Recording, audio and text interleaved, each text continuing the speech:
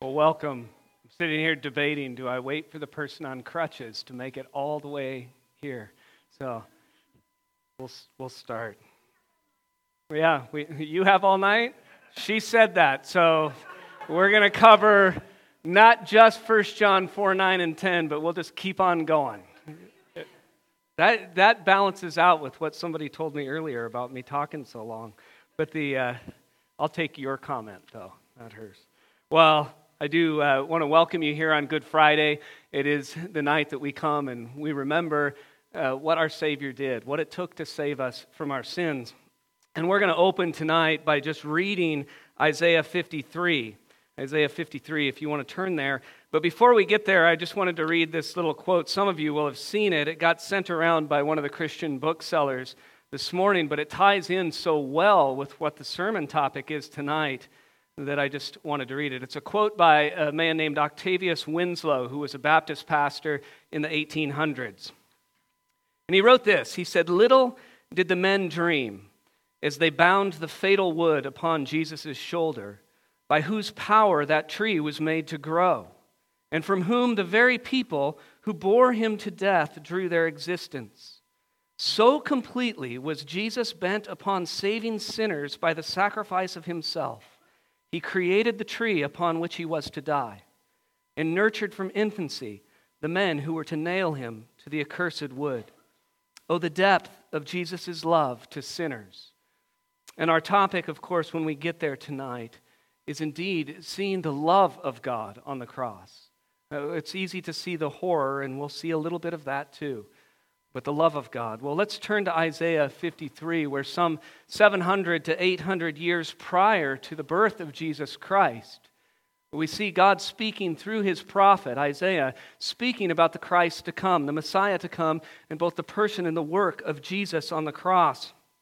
It's a powerful passage, and we have the great benefit of being able to look backwards and see these wonderful truths. Isaiah 53, "Who has believed what he has heard from us?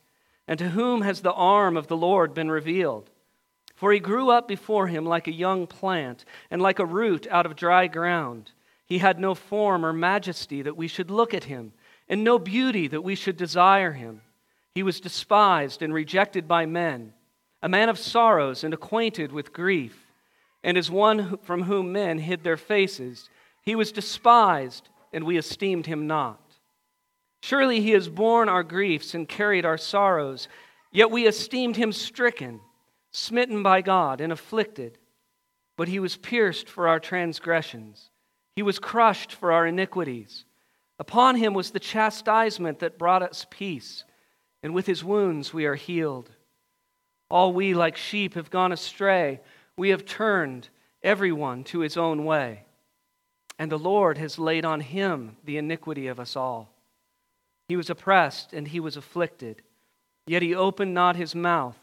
Like a lamb that is led to the slaughter, and like a sheep that before its shearers is silent, so he opened not his mouth. By oppression and judgment he was taken away.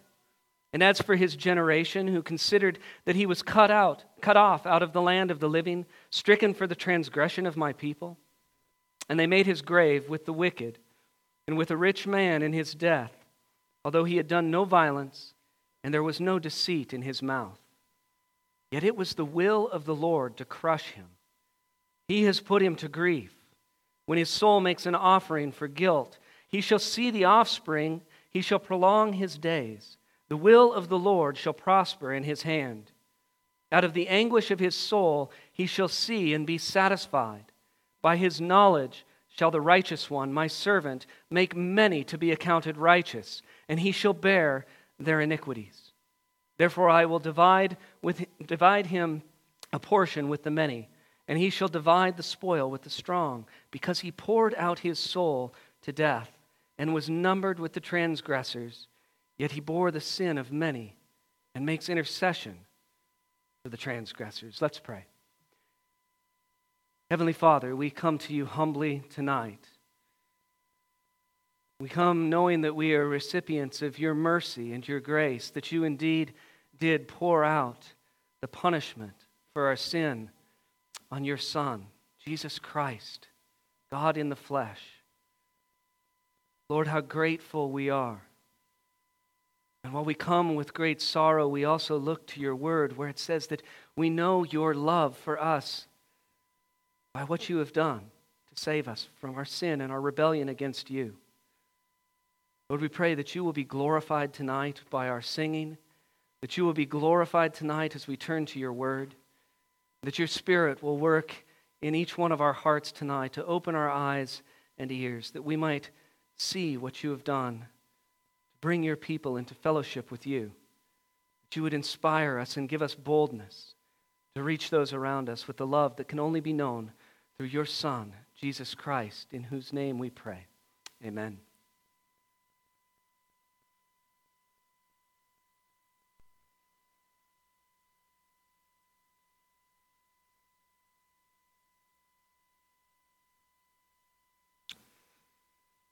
Well, if you have your Bible, you can turn to Mark chapter 15. Mark chapter 15. This is not actually our text. We're doing something slightly different here because it is Good Friday. And I want to read Mark chapter 15, verse 16 on through 39, because I want everything that we talk about today in the sermon to be in the context of the crucifixion of Jesus Christ, because that is why we're gathered tonight. So beginning in verse 16. And the soldiers led Jesus away inside the palace, that is the governor's headquarters. And they called together the whole battalion, and they clothed him in a purple cloak, and twisting together a crown of thorns, they put it on him. And they began to salute him, "Hail, King of the Jews!" And they were striking his head with a reed, and spitting on him, and kneeling down in homage to him. And when they had mocked him, they stripped him of the purple cloak, and put his own clothes on him, and they led him out to crucify him. And they compelled a passerby, Simon of Cyrene, who was coming in from the country, the father of Alexander and Rufus, to carry his cross. And they brought him to the place called Golgotha, which means place of a skull. And they offered him wine mixed with myrrh, but he did not take it. And they crucified him and divided his garments among them, casting lots for them to decide what each should take. And it was the third hour when they crucified him.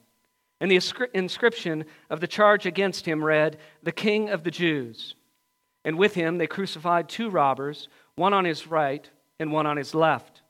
And those who passed by derided him, wagging their heads and saying, "Aha, you who would destroy the temple and rebuild it in 3 days, save yourself and come down from the cross." So also the chief priests, with the scribes, mocked him to one another. "He saved others. He cannot even save himself. Let the Christ, the King of Israel, come down now from the cross, that we may see and believe." Those who were crucified with him also reviled him. And when the 6th hour had come, there was darkness over the whole land until the 9th hour. And at the 9th hour Jesus cried with a loud voice, "Eloi, Eloi, lema sabachthani," which means, my God, why have you forsaken me?" And some of the bystanders, hearing it, said, "Behold, he is calling Elijah." And someone ran and filled a sponge with sour wine, put it on a reed, and gave it to him to drink, saying, "Wait, let us see whether Elijah will come to take him down." And Jesus uttered a loud cry and breathed his last. And the curtain of the temple was torn in two from top to bottom. And when the centurion who stood facing him saw that in this way he breathed his last, he said, "Truly, this man was the Son of God." Let's pray. Heavenly Father, thank you for your word. For it is by your word that we know you, that we know your Christ, that we know him as both Savior and Lord. Please open our eyes this evening as we turn to your word now. Let us see the love that was poured out on your people as your wrath was poured out on your Son. We pray this in Jesus' name. Amen. In 1962, the then 76-year-old Swiss theologian Karl Barth gave a series of lectures in America. A very smart man, and the floor was open for questions at the end of the week. Now, as kids often do, especially college kids, somebody came up with what they thought to be a very profound question for him. And they asked him, "What is the greatest thought that has ever come into your mind?" Well, he paused for a long time, and he looked at the floor as the story goes. And eventually he looked up, and he said, Jesus loves me. This I know, for the Bible tells me so. Very simple statement. You know the song, Jesus loves me. This I know, for the Bible tells me so. It generated a huge response. It's still written about today because it seems so simple, almost childlike, that we know the love of Jesus, we know that he loves us, and we know it from his word. It's a simple statement, but it is a most profound truth. And so we gather this evening to remember the event that changed world history, which was the crucifixion of the Christ, the sinless Lamb of God, Jesus, God the Son incarnate. Often when people talk about services on Good Friday, and I had many leading up to this, they would say things to me like, I kind of dread it because I feel so guilty afterwards. I feel so bad about what happened to the Savior. And because that is usually the focus of the service. It is on the agony that is then inflicted on the perfect Son of God to reconcile all who were once enemies of God, that's all of us, and bring us into loving fellowship with him by grace through faith in Jesus Christ alone. So we should feel some emotional response when we read about the crucifixion of the Lord Jesus Christ. But my hope tonight is that actually as we go through the text, that you will walk away not only with a recognition of the gravity of our sin and what it required to save us, but more importantly, I hope that you will walk away awestruck by the great love of God that was demonstrated on the cross of Calvary. So in the time that we have this evening, I want to turn to 1 John chapter 4, verses 9 and 10, and reflect upon the great love of God that was displayed on that cross in all of its glory. Now, we know that God is love. You hear people who are Christians say God is love. You hear people who know nothing about God say God is love. And we know that God is love because the Bible tells us. It's one of the great attributes of God that he reveals to us. And we love to talk about the fact that God is love. But Scripture doesn't just reveal to us that God is love, right? Scripture also reveals to us that he is perfectly holy, thrice holy. Holy, holy, holy is the Lord God Almighty, right? He is perfectly just. He is a God in whose perfection he cannot and he will not overlook a single sin. He will not leave one sin unpunished. So it is a very complex thing to look at the love of God. We recognize that God is love, but he is a sovereign God. So he chooses who and how to love. He says to Moses, when he reveals himself to him, he said, I will be gracious to whom I will be gracious. I will show mercy to whom I show mercy. It is not up to you. And so when we know God is love, we also have to recognize that he has no obligation to love any one of us. We have to remember that he chooses to show us his love. That is what it is meant when people say that God's love is unconditional. You hear that all the time, right? God loves you with an unconditional love. God's love is unconditional. What that actually means is simply that we cannot create on our own accord any condition that forces God to either love us or to stop loving us. It's unconditional in that sense. It doesn't mean that he overlooks anything. It means he is sovereign and that he chooses. Now, we can look around us. How do we know God's love? We might look at creation. Certainly, we see the beauty of a day like today. We are coming into spring. We will see things start to grow. You could look at creation, and God's love is certainly present in all of creation, but it doesn't give us a very full picture because we still have natural disasters. We still have property loss. We still have death, and we have seen a lot of that just in the last couple of weeks. God's power executed through his creation. Well, if you can't see it there, maybe you can look to the incarnation, right? You go back to Christmas time instead of Good Friday, and where you see the eternal Son of God was born in the flesh. That is certainly an act of God's great love.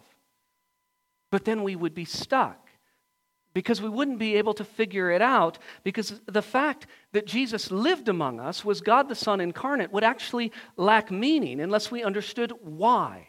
Why did God send his Son? Why did Jesus live among us? Of course, Jesus gives us that answer, right? In Mark 10:45, he said, the Son of Man came to serve and to give his life as a ransom for many. So the answer to why Jesus came, to how God loves, comes in the form of that dreaded cross. Because it is in the cross, it is only in the cross that we get to see the extent of God's love for us. We know the great verse, right? And God shows his love for us in that while we were still sinners, while we were rebelling against God, while we hated God, Christ died for us. And so St. Augustine once referred to the cross as the pulpit from which Christ preached God's love to the world. I love that statement. The cross is the pulpit from which Christ preached God's love to the world. And that indeed is a bit of a key to our text, which is 1 John 4, 9, and 10. In this, the love of God was made manifest among us, that God sent his only Son into the world, so that we might live through him. In this is love, not that we have loved God, but that he loved us, and sent his Son to be the propitiation for our sins.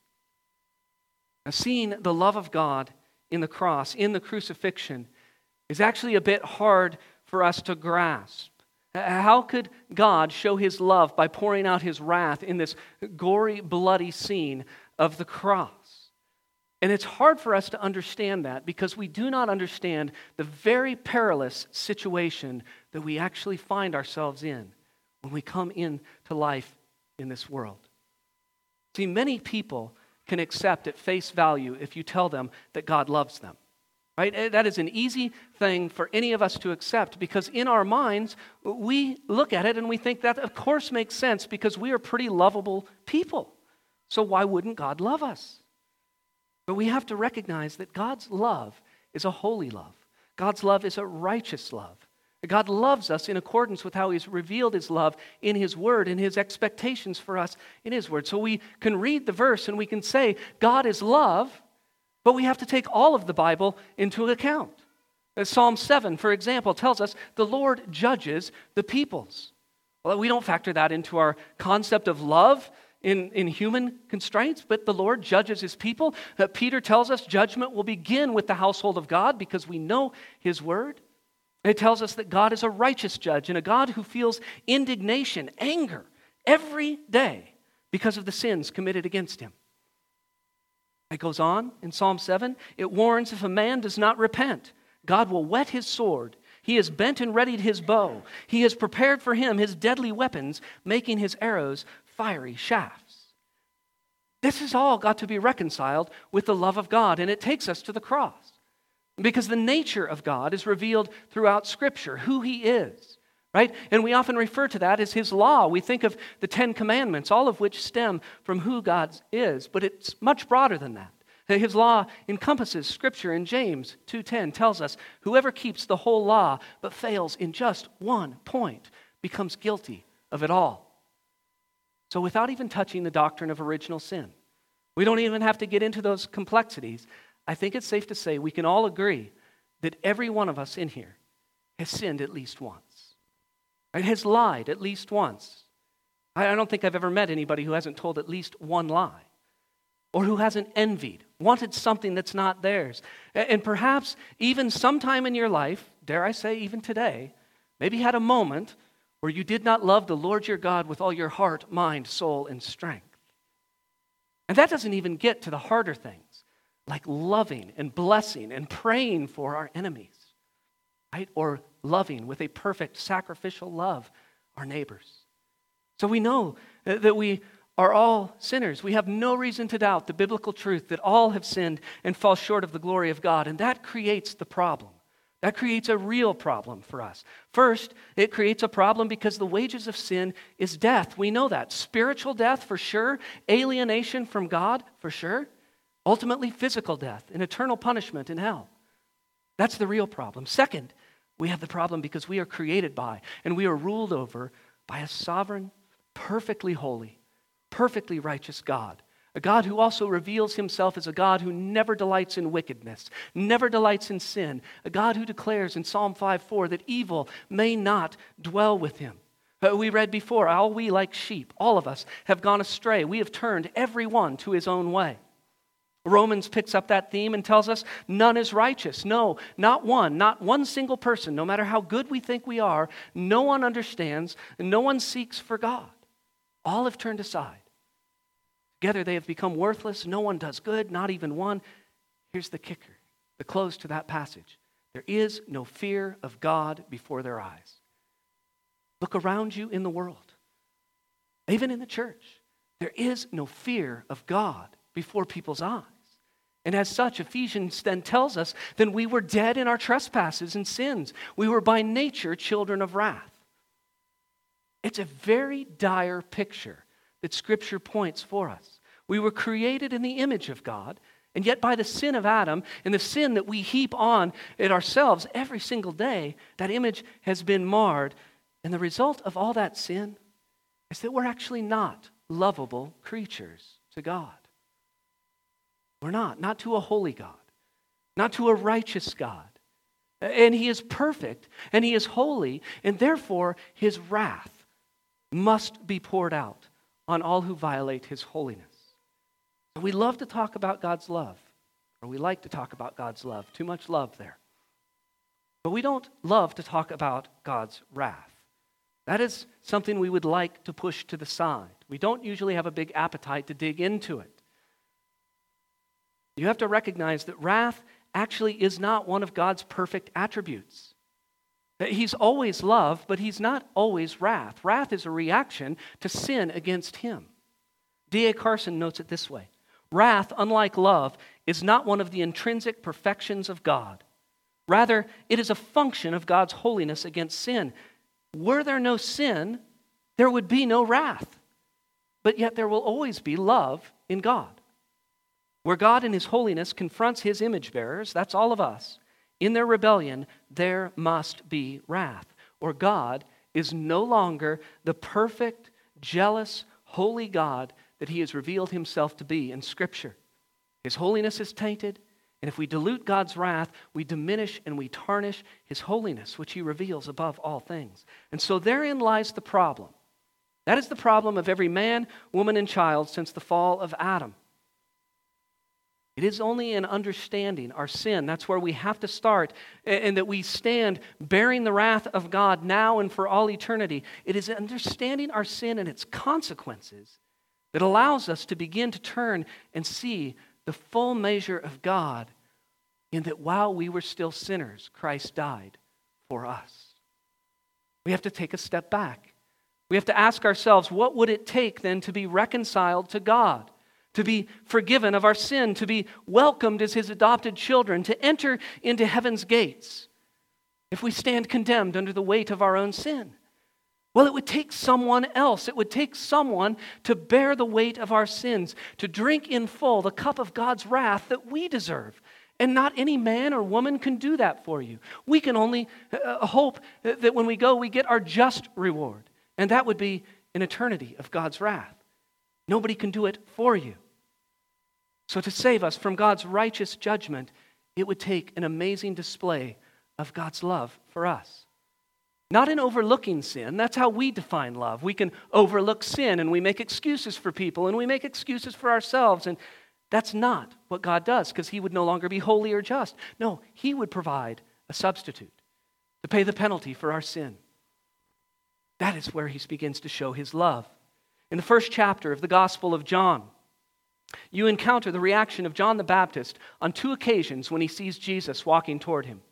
In the first instance, we read that John saw Jesus coming toward him and said, "Behold, the Lamb of God who takes away the sin of the world."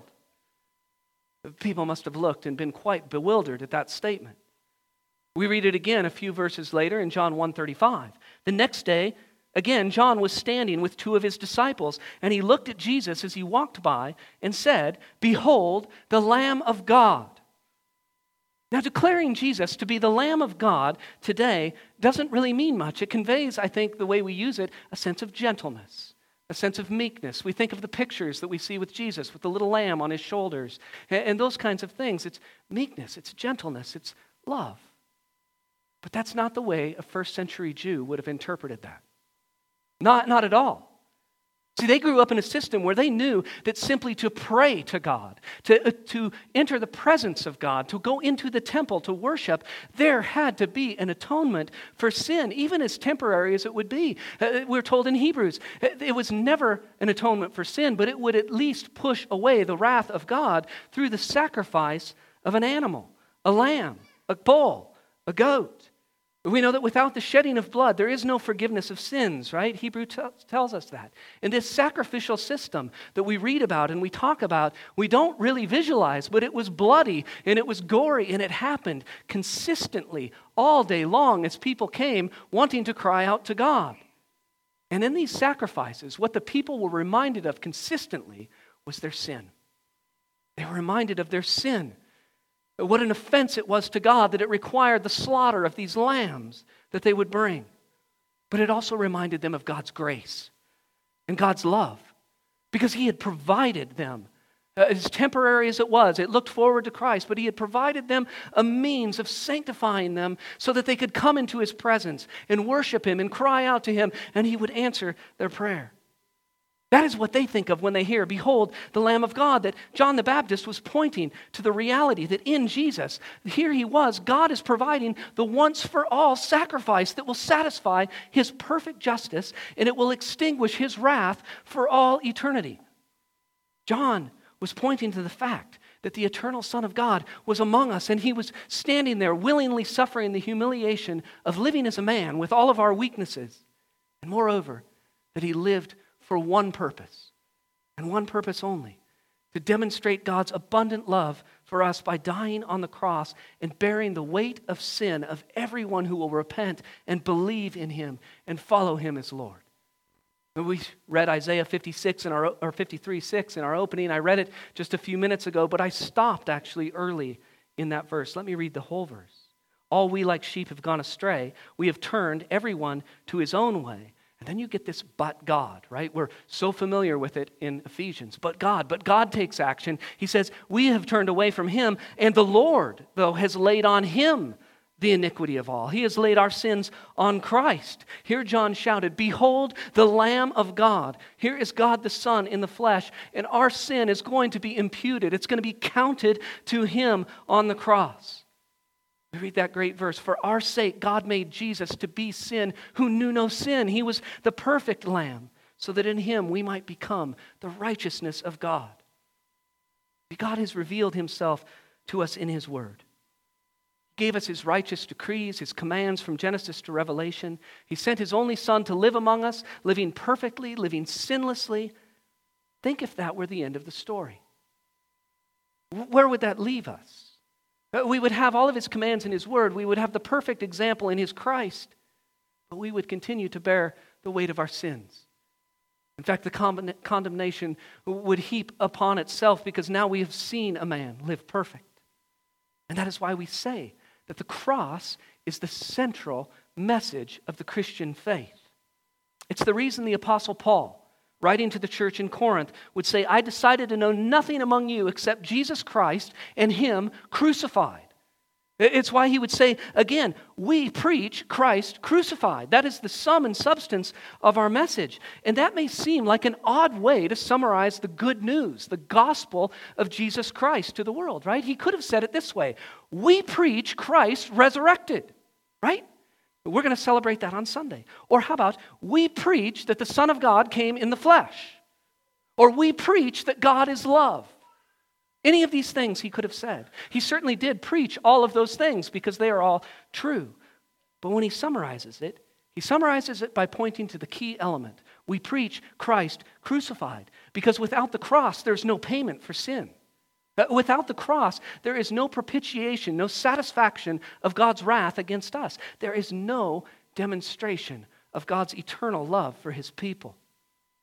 See, if you look through the New Testament and you look for where God's love is revealed, you are going to most often see that accompanied with a reference to the death of Jesus Christ. I'm only going to give you 2 examples because we don't have a ton of time. Galatians 2:20. I have been crucified with Christ. It is no longer I who live, but Christ who lives in me. And the life I now live in the flesh, I live by faith in the Son of God who loved me and did what? And gave Himself for me. Revelation 1:5, to him, to Jesus, who loves us and has freed us from our sins by his blood, by his death. And of course, the text we began with, 1 John 4:9 and 10. In this, the love of God was made manifest. It was shown to us. It is how we know it, that God sent his only Son into the world so that we might live through him. And in this is love. Not that we have loved God. It's not a reaction to how good we are, but that he loved us and sent his Son to be the propitiation for our sins. So we can't take a comprehensive look at the love of God. That is too big a doctrine. But I want you to see just a few things in this text. We'll rattle through them. First, I want you to see the depth with which God loved us. Scripture says in Isaiah 59, our iniquities, our sin, have made a separation between us and our sins have hidden his face from us so that he does not hear. He does not answer our cries. He doesn't. We're sinners. So who's going to close this unpassable barrier between sinful man and perfect God? Only God. Only God himself. Our sins have to be covered by another, and it has to be someone who's perfect, sinless, someone who would do this voluntarily. And that someone is the second person of the Trinity, the eternal Son of God, God's unique Son, God's only begotten Son. It's no trifling matter. No other substitute would do. Only God can provide the sacrifice to save us from his own wrath against our sin that we deserve. And in sending his Son to pay the penalty we owe, God would become both just, because he never leaves a sin unpunished, and he would be the justifier. He would provide Christ and pour out the punishment that we have earned on him. All right, Jesus said to his disciples, greater love has no one than this, that someone lay down his life for his friends. I've seen that verse get quoted a lot in non-Christian circles. We can accept the truth of that statement. Greater love has no one than this, that someone lay down his life for his friends. We love a hero story, so we like that. But what is hard to fathom is the depth of God's love, the extent of God's love that would have anyone offer up their own child in exchange for saving the life of someone who hates you, who does everything in their power to bring dishonor upon you and your family. Would you sacrifice the life of your only child, if you have one, for your worst enemy? You see, God's love knows no limits. That is essentially what he did. He sent his only Son to save a people like us, who willingly, who daily violate his law, who see careless indifference. How deep is the love of God to send his only Son to save people who are in rebellion against him? Well, second, I want you to see in this the expansiveness of the love of God, that the expansiveness of his love for his creatures, and the lengths that he will go to bring us into fellowship with him. Ephesians 2:4 and 5, it calls it great love. This is great love of God. That though we were spiritually dead, we were sinners, we were children of wrath, God takes action. Here's the verse we all know and love. But God, being rich in mercy, why? Why? Because of the great love with which he loved us. Even when we were dead in our trespasses, he made us alive together with Christ. By grace you have been saved. But why? Because of the great love with which he loved us. We live through Christ, as our text says. We're made alive in him. Because though the wages of sin is death, the free gift of God is eternal life in Christ Jesus, our Lord. It would be much easier, and maybe a little easier for us to swallow, if I stood here this evening and kind of did the reverse of John 3:16, right? That the Father so loved the Son that he gave the world to him. And we would think that sort of made sense. God loved the Son, so he gave the world to him, because who wouldn't want us for a gift? We're pretty good people, right? We're all here in church on a Friday night. I mean, we're good. So he'd, of course, want us as a gift. Maybe not those other people, but us? Yeah, why not? But that's not what God did. That's not what God did. He did something different in his infinite wisdom. He sent his Son in the world to die. He so loved us that he sent his Son to die. God gave his Son so that whoever believes in him, trusts him, follows him, will never perish but have eternal life. He sent his Son so that we would live through him. Jesus died for a reason. He died on that cross so that we could have eternal life. The Father gave His only Son so that we could be forgiven, so we could be adopted as His children. We could be heirs with Christ, and we could forever know God's unending love. Well, third, take note of the severity of the love of God. And think of that verse in Romans to know both the kindness and the severity of God. His word says, He loved us and sent His Son to be the propitiation for our sins. You can dwell on that a long time. That is the most loving thing and the most dreadful reality combined in one sentence. Because if you die tonight without turning from your sin, without submitting to the lordship of Jesus Christ in faith and trust, you will be cast into the lake of fire. You will bear the very just and very fair penalty for your sin against God for all eternity. To propitiate means that Jesus instead stepped in your place, and He suffered the wrath of God that you would deserve. He did that in that period of agony that we read, where He cried out, my God, why have you forsaken me?" Well, it's easy sometimes for people to think, well, Jesus knew it was coming. He's the God-man. It must have been easier for Him to accept that.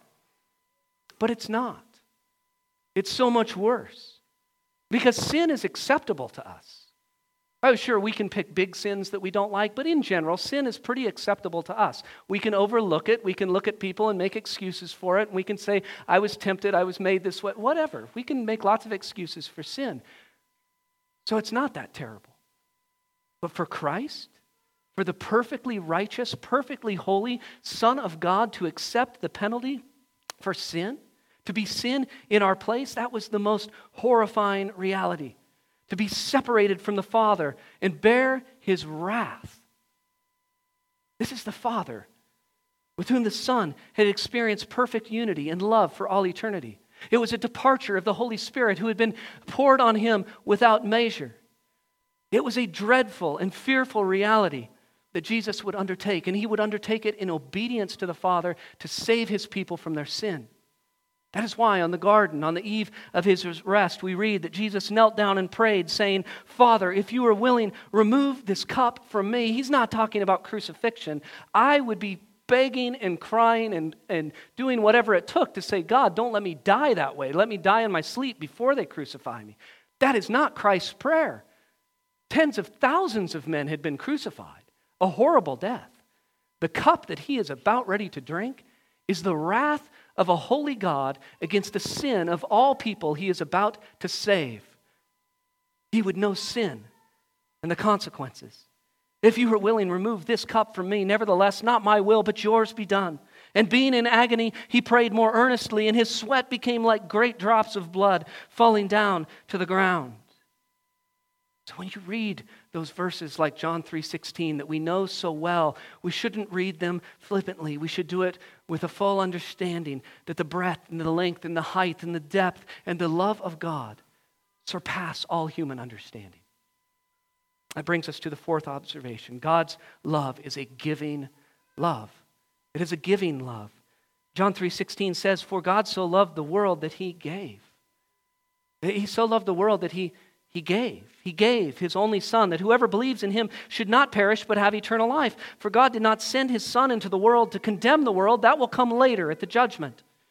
But in order that the world might be saved through Him. How? On the cross. The love of God is a gift. We don't earn it. We don't add to it. We don't take away from it. You see, this love we know because it was a gift from God. He gave His Son to die for our sins, and that was an act of mercy, and it was an act of grace. It was mercy because we are spared the fate that we deserve for all eternity by trusting in Him. It was grace because we get exactly the opposite of what we have earned. The love gift that is the Son of God draws us to the Father for all eternity. And this love, this gift, it's so vast that it satisfies God's righteous judgment against the sins of all people who will follow Jesus. All the debt was paid by the voluntary sacrifice on the cross. God's gift is immense. He doesn't just give any anyone or any gift to people, he sent his Son, and no one and nothing is greater than his Son. As we've said and seen many times, he didn't just send his Son. He sent him to die. He could have sent Jesus, right, to teach us about God, to show us who God is, and Jesus did that. He could have sent Jesus as an example so that we would see, how do we more closely follow your word? And he certainly did that too. He could have sent Jesus just to be an example and be our friend. But instead, God sent Jesus to be our sacrifice, to pay for what we could not pay, so that we could be saved from eternal punishment that we deserve. And that brings me to the final point. Note that God's love is a perfect love. It is a perfect love of sovereign priority. He didn't save us because of us. He doesn't love us because of who we are or what we have done. And thank God for that.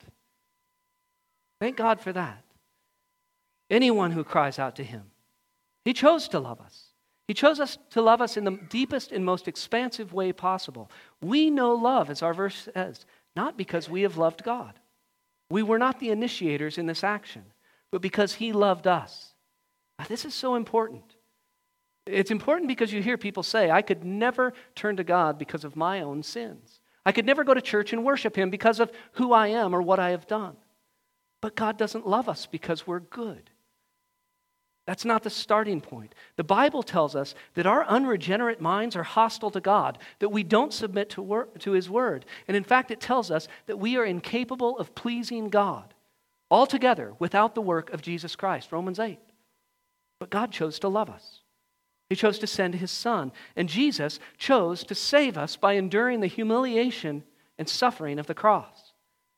Jesus said, no one takes my life from me, but I lay it down on my own accord. I have authority to lay it down, and I have authority to take it up again. This charge I have received from my Father.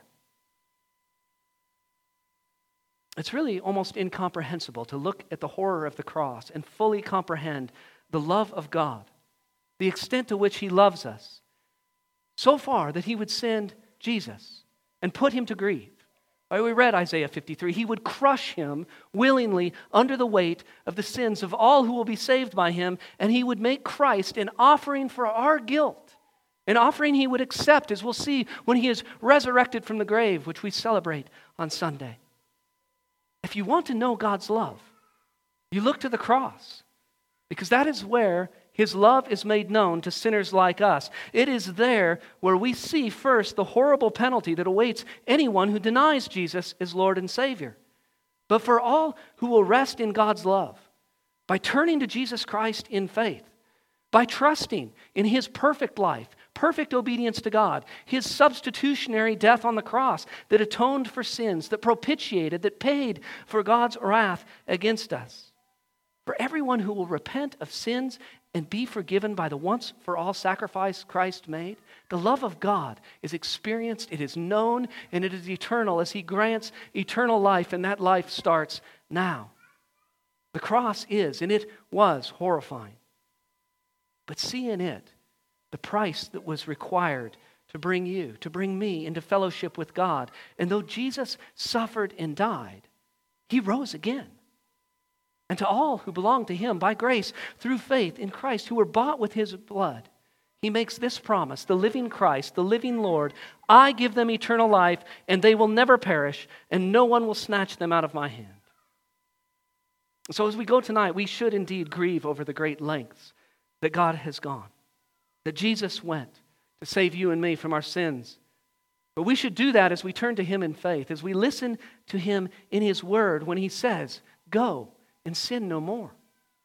Find your joy, find your rest in Christ Jesus. You serve the King of Kings and Lord of Lords. And you can truly know the love of God by looking at the life, death, and resurrection of Jesus Christ. Let's pray. Heavenly Father, we have only scratched the surface of what your love means. And that we would see it in one of the most horrifying pictures that we can imagine. That your Son would choose and be required to bear such a terrible penalty, and that is what it took to save us. Oh God, we cry out to you with thanksgiving. Let us be thankful every moment of every day, remembering that it is by your great mercy, by your grace, and by your love that you chose to pour out your wrath on your Son, a means of salvation we couldn't dream of in our wildest imaginations, but stand here today in awe that is what you decreed from before creation. That indeed you love us so much that you would punish Jesus in our place. God, help us see that in him. Let us see the glorious risen Lord, the King of kings, the Lord of lords, and draw us closer to him. Draw us to him in faith and obedience. Lord, convict us of our sins and draw us to the one who promises to be faithful and just, to forgive us our sins and to cleanse us from all unrighteousness. Lord, build our faith. We cry out to you tonight, like the man who cried to Jesus, I believe, but help my unbelief. Lord, strengthen us each and every day. Use us as your ambassadors. And help us love one another so that the world looks upon us and says, what's different about those people? That we have the opportunity to explain. It is because we are loved by you and we love our Lord Jesus Christ in return. We pray all this in your name. Amen.